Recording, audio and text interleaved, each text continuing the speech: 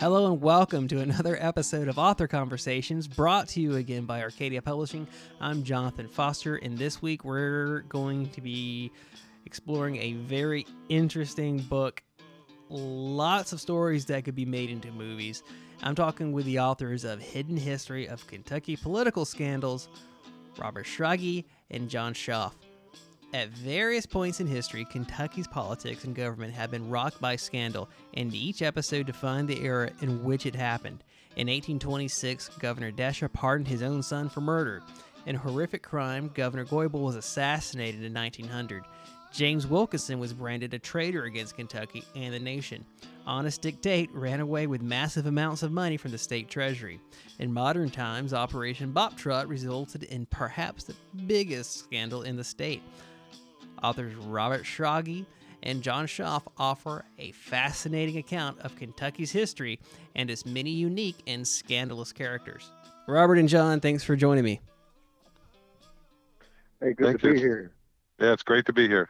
All right, so every state has political scandals, but the two of you decided to go back and historically document some, because I'm sure there are more in your state's history, but Kentucky's political scandals, you documented some of them. And wow, I always say history is more interesting than fiction because so much fiction comes from history. And guys, so many stories in this book could be a movie. We go back in the Bluegrass State's history before it was the Bluegrass State, and many people know Kentucky was many people don't know, rather, that Kentucky is part of Virginia. How was it going back and finding all these stories? Well, that was one of the first surprises that I had in the book was, you think about political scandals and you think about them being through history, but sort of later history when states had enough money to embezzle and stuff. So I sort of had the idea going in that, Kentucky wouldn't have real good political scandals until probably, maybe 30, 40 years after statehood. But that really wasn't the case. As you said, Kentucky came out of Virginia, and that created controversy right there. I mean, there were some controversies going back when Kentucky was part of Virginia, whether or not the state Kentucky had ever been really succeeded to Virginia. But the real first controversy in Kentucky actually happened before statehood. It really had to do with, people who were land surveyors and going to the state of Kentucky, from Pennsylvania and from Virginia to try to make money as land was being, surveyed. And that really is some of the first political scandals. I mean, as an example, there was a guy named Thomas Hamilton, and he was the first surveyor of Fayette County, which is one of the largest counties in the state. Well, he hired a deputy named Humphrey Marshall, and Marshall was absolutely a corrupt individual, and he just reeked of dishonesty. And what he would do is he would charge double fees for land grants, and then people wouldn't be able to pay him off in the 12 months, and he'd be the first one to know about it. And so when they didn't pay it off, he'd quickly go in and put the plats in his name. And he was able to acquire almost 100,000 acres this way, and another surveyor was able to get over 800,000 acres this way. And so that sort of set the tone. That was certainly dishonesty. Whether or not it was legal at the time probably was an issue then, but we certainly had scandals beforehand, and that's really where the first ones happened. But also sort of right after statehood, the tradition started, as we call it. And while this wasn't completely illegal, it certainly wasn't, it was certainly controversial. And that started with the second gubernatorial election where a person, won the Kentucky Electoral College out of 4 candidates to be the second governor of the state of Kentucky. But instead of giving the candidate, with none of them had a majority vote. So instead of giving the candidate with the most votes the gubernatorialship, the Electoral College in Kentucky, and wound up giving it to a person named Garrett, who was the second highest vote getters, and he became the second governor to succeed Isaac Shelby, who many of us know. And that was a big big political controversy and probably one of the first episodes in the long history of election-related strife in Kentucky. No, there was an issue with the state elections. You're kidding me, all the way back then. So it's not Absolutely. a new thing that happened. Going back to what you said about, whether it was illegal or not, I think when you're in business, they talk about getting on the ground floor or something. Well, if you're getting on the ground floor of a new state, you get to write the rules so you know how to bend them, I guess, when it came to land surveying and the gentleman knowing how to bend the rules to go in and charging double and knowing when people weren't going to pay him. So it works that way Absolutely. too. Yeah, I mean that's really where the money was at the beginning of statehood. I mean it was virgin territory and it was the expansion to the west, and there was a lot of money available. And just think about the frontier. People always think, okay, Missouri gateway to the west, but even down at this time into Georgia, I mean, Augusta was kind of the frontier west of Augusta, and that's it's weird to think about now. But all of this, you just said virgin territory, untouched by white settlers at this point in time. I mean, there were battles, obviously, that had happened even during the Revolutionary War. You think about, Daniel Boone fighting, I think, what was the gentleman's name? The Native American Blackfish, I think. So there were white settlers in the area at the time, but for the most part, untouched. Mm-hmm. I think that's true. And, and the gateway to the west in some ways is, in my belief, expanded. I mean, Kentucky borders the north, being Cincinnati, which was a major city, and it was the gateway to the to the west. And then it's farther out. In every one of these states, I mean, land surveying was a big deal. And I'm not saying every land surveyor was crooked or corrupt, but as John and I learned, money is a big corrupter, and state government corruption in state government, I'm sure, as John will tell you, started when money became available and the state budgets got bigger. Well, going back to before statehood, the surveyors, it had to do with money, and it had to do with land, which was money. So yeah, and as much as we all love him, George Washington was a surveyor. There might be some sketchy things. Well, there are some sketchy things if you look at that history too. So, it goes back to money. That green color. There's a reason money's green. Our money's green here. So I think it might have nothing to do with it, but one of the coolest stories in the book, I think, because just of the national implications, and it goes back to. Because one of my favorite characters in the American Revolution is Daniel Morgan. And he's at the Battle of Saratoga. And lo and behold, who do we have a connection here in the book with? James Wilkinson. Wow. So this guy has all these connections, takes credit for things, and hey, wow, he's here in Kentucky. What's he trying to do with Kentucky? And it goes back to statehood, not statehood, or a third option James Wilkinson sees. What's happening with Mr. Wilkinson? Yeah, well, he's really one of the most controversial figures in Kentucky, or Kentucky's early history and the nation's early history. He was born in Maryland, but his record is amazing, and it's controversial. And on first blush, you would think James Wilkinson is a patriot and a hero, and to a certain level, he is. But the bottom line on James Wilkinson is the fact that he was a traitor. And he served in the American Revolutionary War out of Pennsylvania. He was commissioned a captain. He served with Nathaniel Greene during the siege of Boston.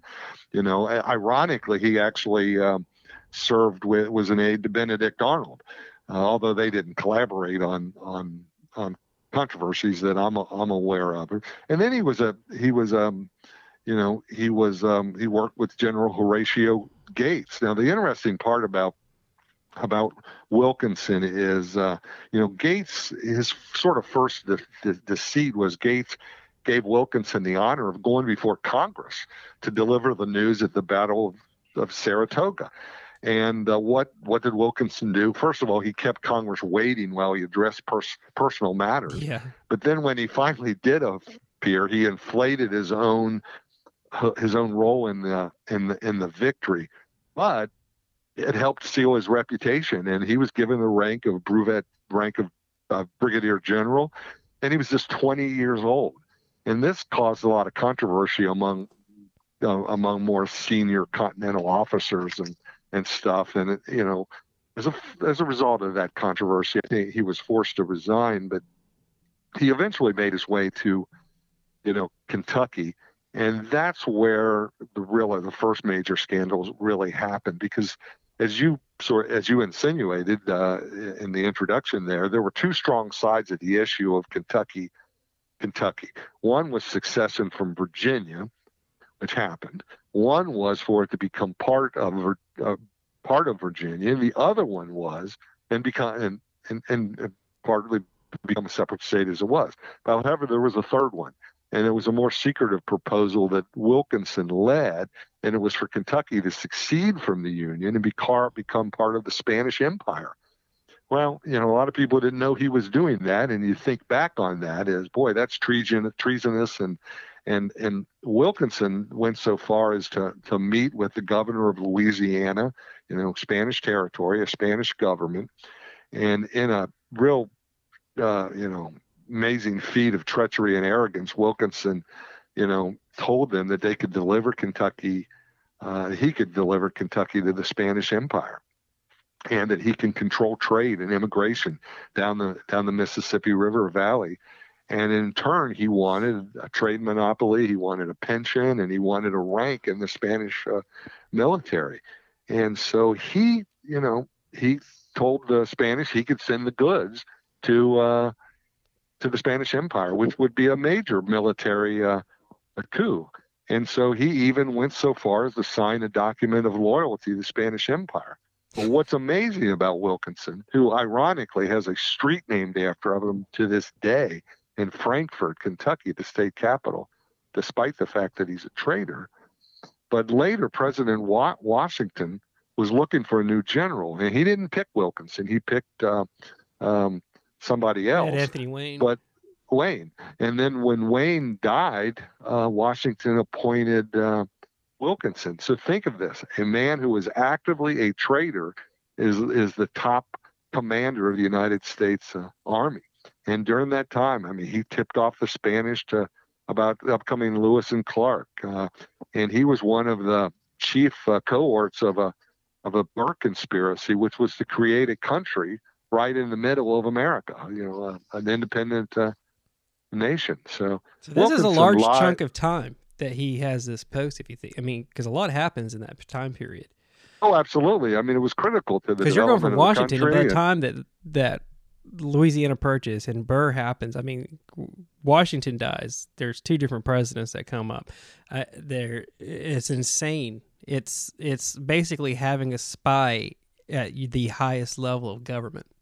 Oh, it's absolutely true. And he lied and cheated through his whole life. And sort of toward the end, he wound up, going to Mexico, and where he died in 1825. And he, he was really Kentucky's first major scandalous figure.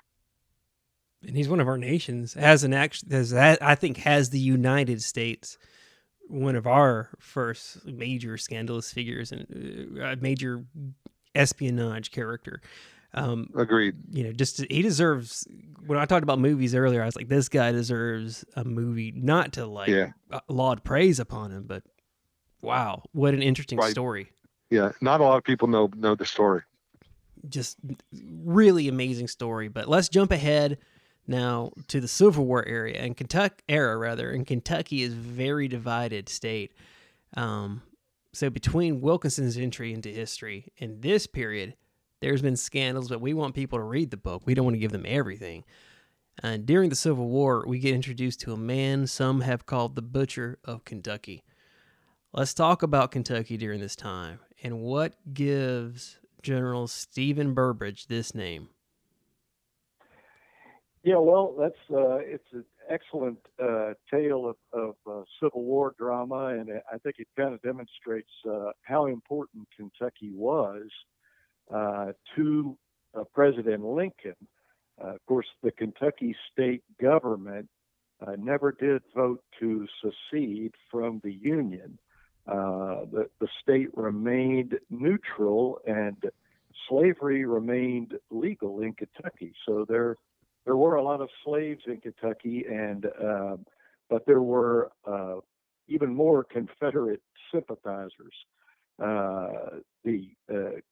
During the latter part of the war, in particular, after most of the skirmishes and battles in Kentucky were over, Lincoln was very concerned about these Confederate sympathizers forming bands of marauders who would prey upon citizens, stealing their farm products or raiding their stores for goods that they would try to get back to the Confederate Army, which was somewhat south, mostly in Tennessee. But Lincoln became so concerned about the Confederate sympathies in Kentucky that he suspended the writ of habeas corpus and authorized his Union Army, which was in charge of the administration of the state for the Union, to arrest Confederate sympathizers and detain them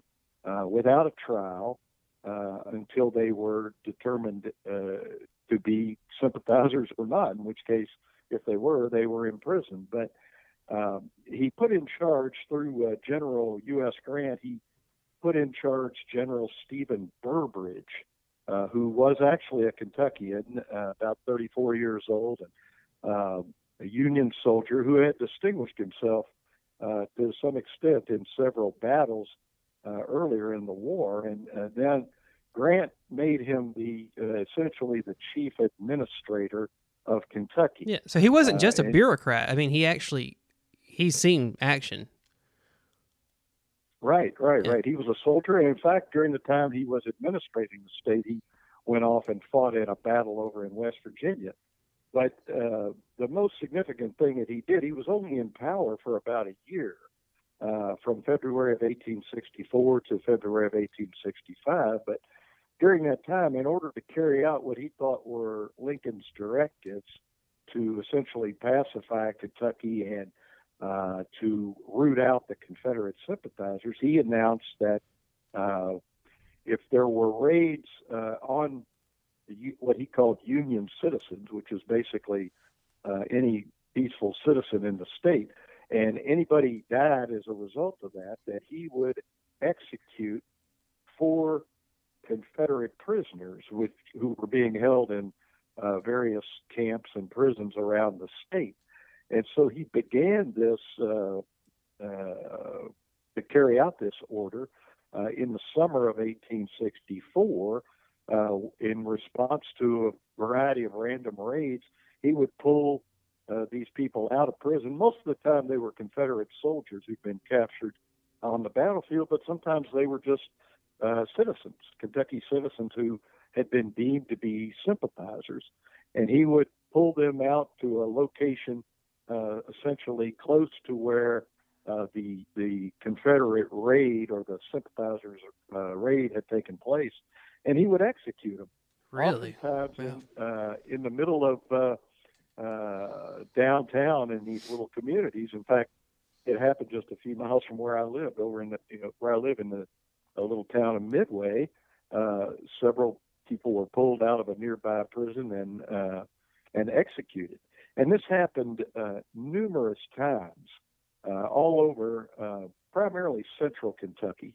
But they estimate that about 200 prisoners were executed in just a period of 6 months, probably toward the end of 1864 and the beginning of 1865.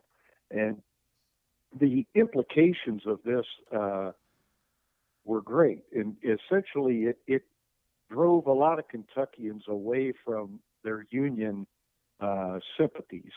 And they became not necessarily Confederate sympathizers, but they became anti-Union. And this was to really play out in the aftermath of the Civil War, when, as a lot of historians have said, Kentucky joined the Confederacy after the Civil War ended, we were very anti-Reconstruction efforts that the Union attempted to promulgate in Kentucky.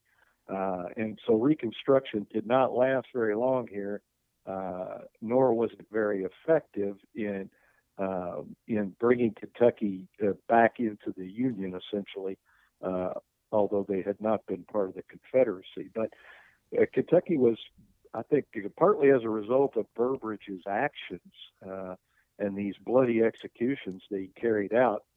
I think there was a lot of violence, and particularly against black people in Kentucky for 30 or 40 years after the Civil War. There were lynchings. There were organized efforts to keep black people from voting, to keep them from living in certain areas, to keep them from being employed anywhere other than on the farms where they used to work as slaves, basically. So I think Burbridge did a lot to really cause chaos in Kentucky for years after the Civil War. Do you think that, to me, one of the scariest things about that story is the suspension of the writ of habeas corpus? Just the idea that you no longer have that. I understand a war was going on, but you're in a state that is a border state, and you're trying to keep it in the Union and happy. I mean, even like with the Emancipation Proclamation, the slaves were only freed if you were an enslaved person, you're only freed if you're in a rebelling state, not in the border states that still had slavery, because Lincoln's trying to keep the border states happy. Maryland still had their enslaved. Kentucky still has their enslaved, but that seemed just to go against the grain to suspend the writ of habeas corpus, and that opened up the road for him to do this.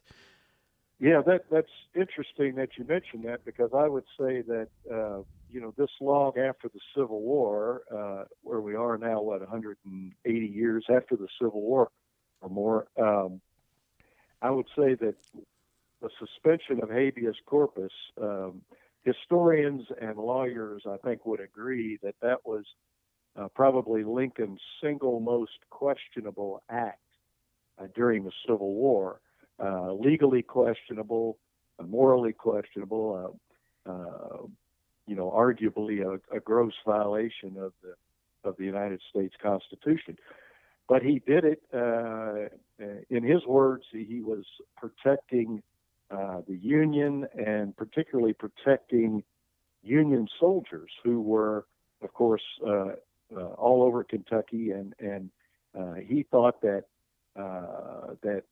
these raids, in particular, these Confederate raids and other sympathetic acts, whether they were by judges or newspaper editors, in editorials, politicians, he thought those were potentially endangering Union soldiers and endangering the Union itself. And of course, he's well known to have said that if we lose Kentucky, we lose the war. So he was, I guess you'd say, desperate to keep Kentucky under some control, even if they didn't. And in fact, 3 times as many Kentuckians fought on the Union side in the Civil War than on the Confederate side. But you had a sizable Confederate sympathizing, including, of course, the slave owners, who were all over Kentucky, including in the cities where slaves were owned. And you had Camp Nelson in central Kentucky, where slaves were recruited, where they could gain their freedom by enlisting in the Union Army. So you had a lot of anger and hostility toward the Union because of some of these activities that were leading to freedom for slaves, and of course these were a significant portion of the investment that a lot of these farm owners and business owners had were the investment they had in their slaves. So that to lose that to the Union was detrimental to their bottom line. So they were very hostile. So, but I think Burbridge was heavy-handed in carrying out Lincoln's orders. Yeah, I do too. And then, of course, after the Civil War, with the lynchings and everything that took place, misplaced anger. I 100% misplaced anger, uncalled for. So there were more people that did not own slaves than did. The thing I always wondered about is how did they, especially after the war, the upper class that had the enslaved, who looked at enslaved people as property, how did they round up so many people to carry out these missions, basically of hate, really, against black people? How did they, incite them to go out and at night and carry out these raids against people? I know you've had it in Kentucky. They were here in South Carolina and in Georgia. What did, the poor farmer or whoever have the gain, or were they just, misplacing the anger and looking at it and blaming the black person for it and seeing them as like, okay, wow, so the Union said that they now wanted to fight the war to free the slaves, so now we're going after you, the former slave? Yeah, I think it's fear. Politicians have always used fear to some extent, and the state legislature at the time reflected, I think, this fear. There were laws against blacks living in certain places. There were laws keeping blacks from voting, working, testifying. A black person could not testify in court against a white person. And you had roving bands of these regulators and these people, sort of similar to the Klan. These were not necessarily highly organized, and certainly operated not with the approval of the government, but sort of a tacit blessing for their roving around and, for example, pulling black people out of jails and lynching them or burning their farms, that kind of thing, just to try to keep them from their full role in society. And that was one of the unfortunate results of all this were laws that we had on the books for years that segregated the black community, and kept them from gaining their full measure of citizenship. And I think part of that too is, Reconstruction was, as we say in the book, was intended to change the racist system, but it had a lesser impact in Kentucky than in others, even in other states in the Deep South. I mean, Kentucky's response to Reconstruction, was similar to some other states, but Kentucky was, conservative. It had conservative Democrats who were opposing this new set of norms and policies that the federal government was pushing, and Kentucky had radical Republicans who supported the change. And, as a couple of historians have said, not us, Kentucky didn't go through a period of Reconstruction, but of readjustment, after the, after the war. So, yeah. Well, I kept you guys already for 30 minutes. You guys mind if we go for a little bit longer? Is that all right? That's fine with me. All right, because we've only got to cover 2 stories, and I have a couple more I'd like to get to. Because one of them I really like. It stayed with me for some reason. I really like the story, William Talby. I should say the story should serve as a warning, but I feel like it got forgotten probably as soon as it happened, and nobody listened to the warning. Sure. Wow. So a minister, a congressman. Yeah, well, William Talby is an interesting person. And the story about William Talby was, one that sort of continued to perpetuate the image of Kentucky being a violent state. Now, Talby was a congressman, a U.S. congressman from Kentucky, and he served 2 terms from 1885 to 1889. And so this is, during it's 20 years after the Civil War. Well, Talby, the other actor in this case, is a guy named Charles Kincaid. Now, Kincaid was a Louisville Times Washington correspondent. And in 1888, he reported that Talby was found in a compromising way with a young woman in the U.S. Patent Office. So here we've got a politician, and we've got a sex scandal, and we wind up coming up upon violence. So it's got a lot of stuff that make for a really juicy controversy. Well, this scandal in this article by Kincaid marked the end of Talby's political career. He was done. And so what often is the case still today, although there are rules, so it gets delayed a little bit, but Talby became a lobbyist as an ex-congressman. And Kincaid, working in Washington for the Louisville Times, they would pass each other in Congress all the time, in the Capitol, I mean.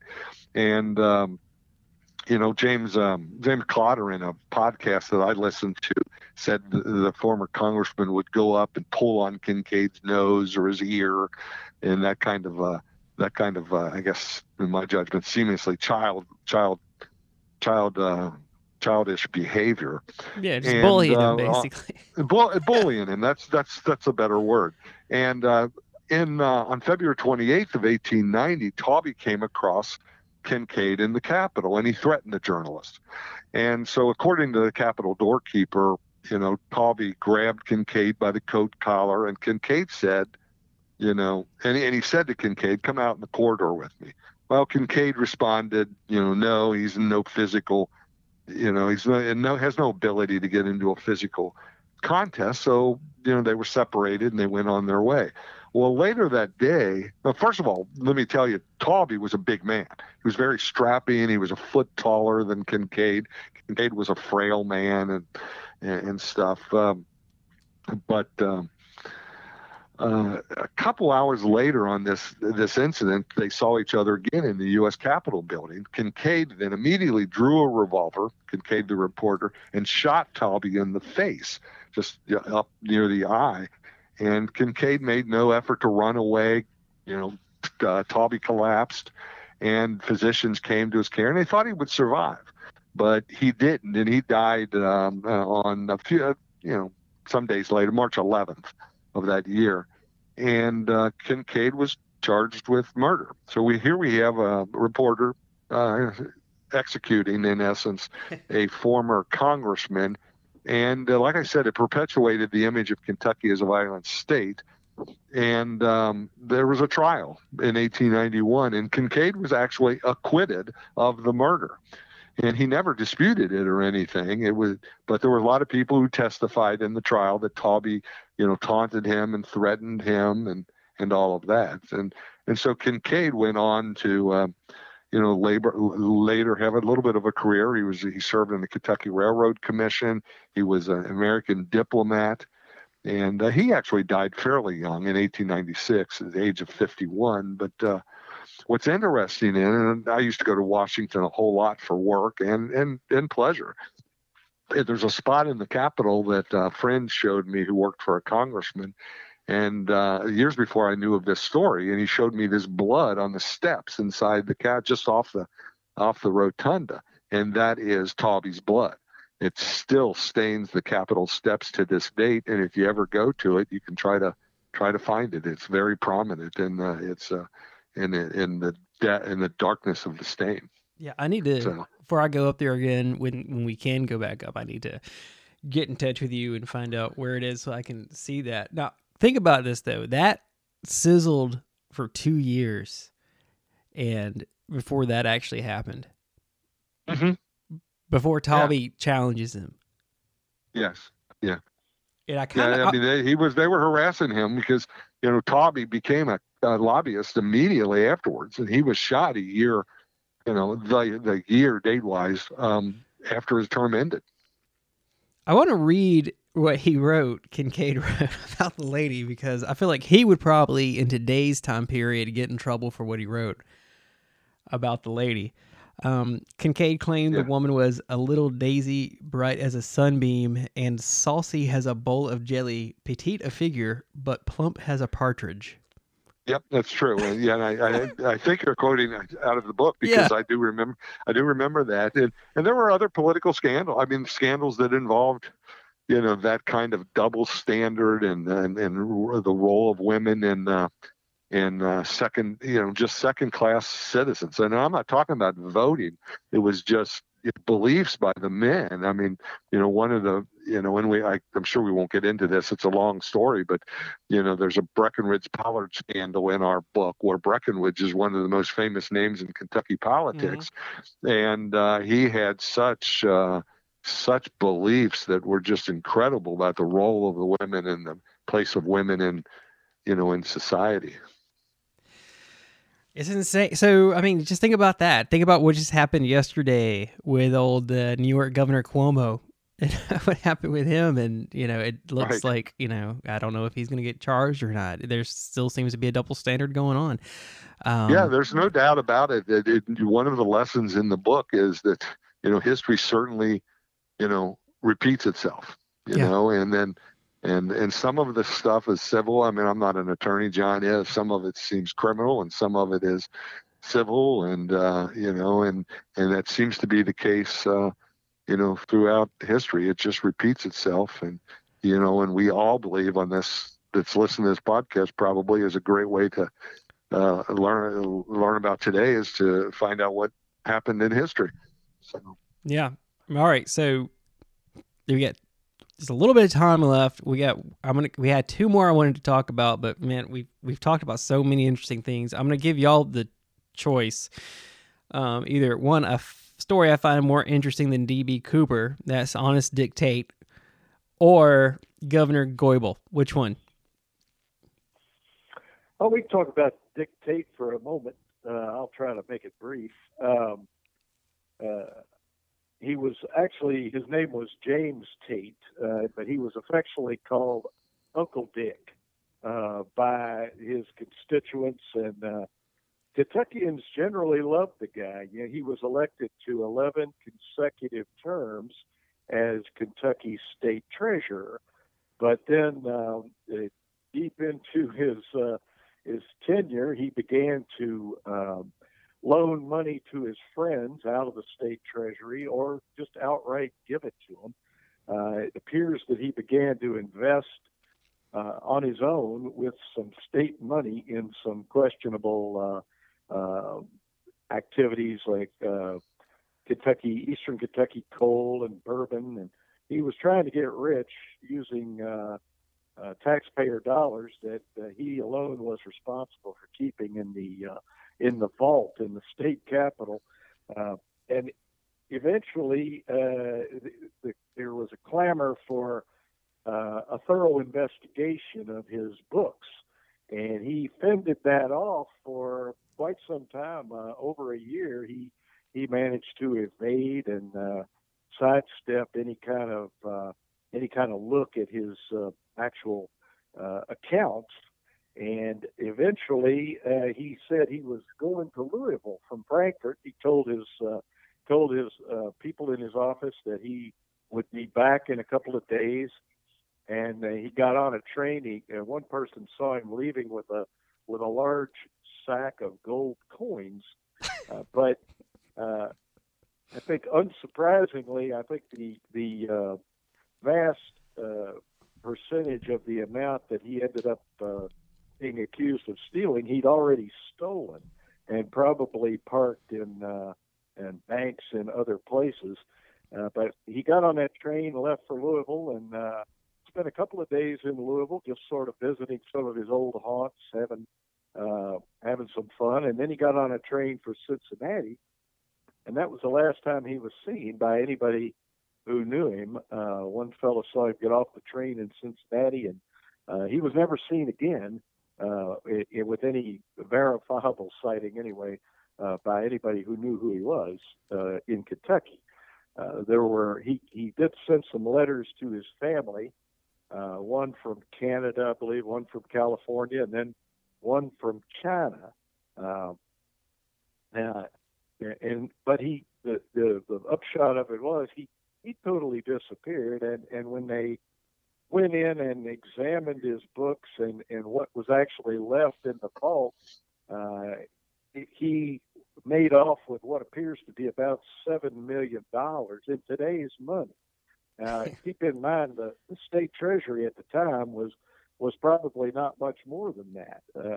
State government did not have all the responsibilities it has today for a system of public education and highways and that kind of thing. But so there was very little money that actually in the possession of state government, and he apparently had loaned it out, given it away, or taken the vast majority of it. So a few years later, his daughter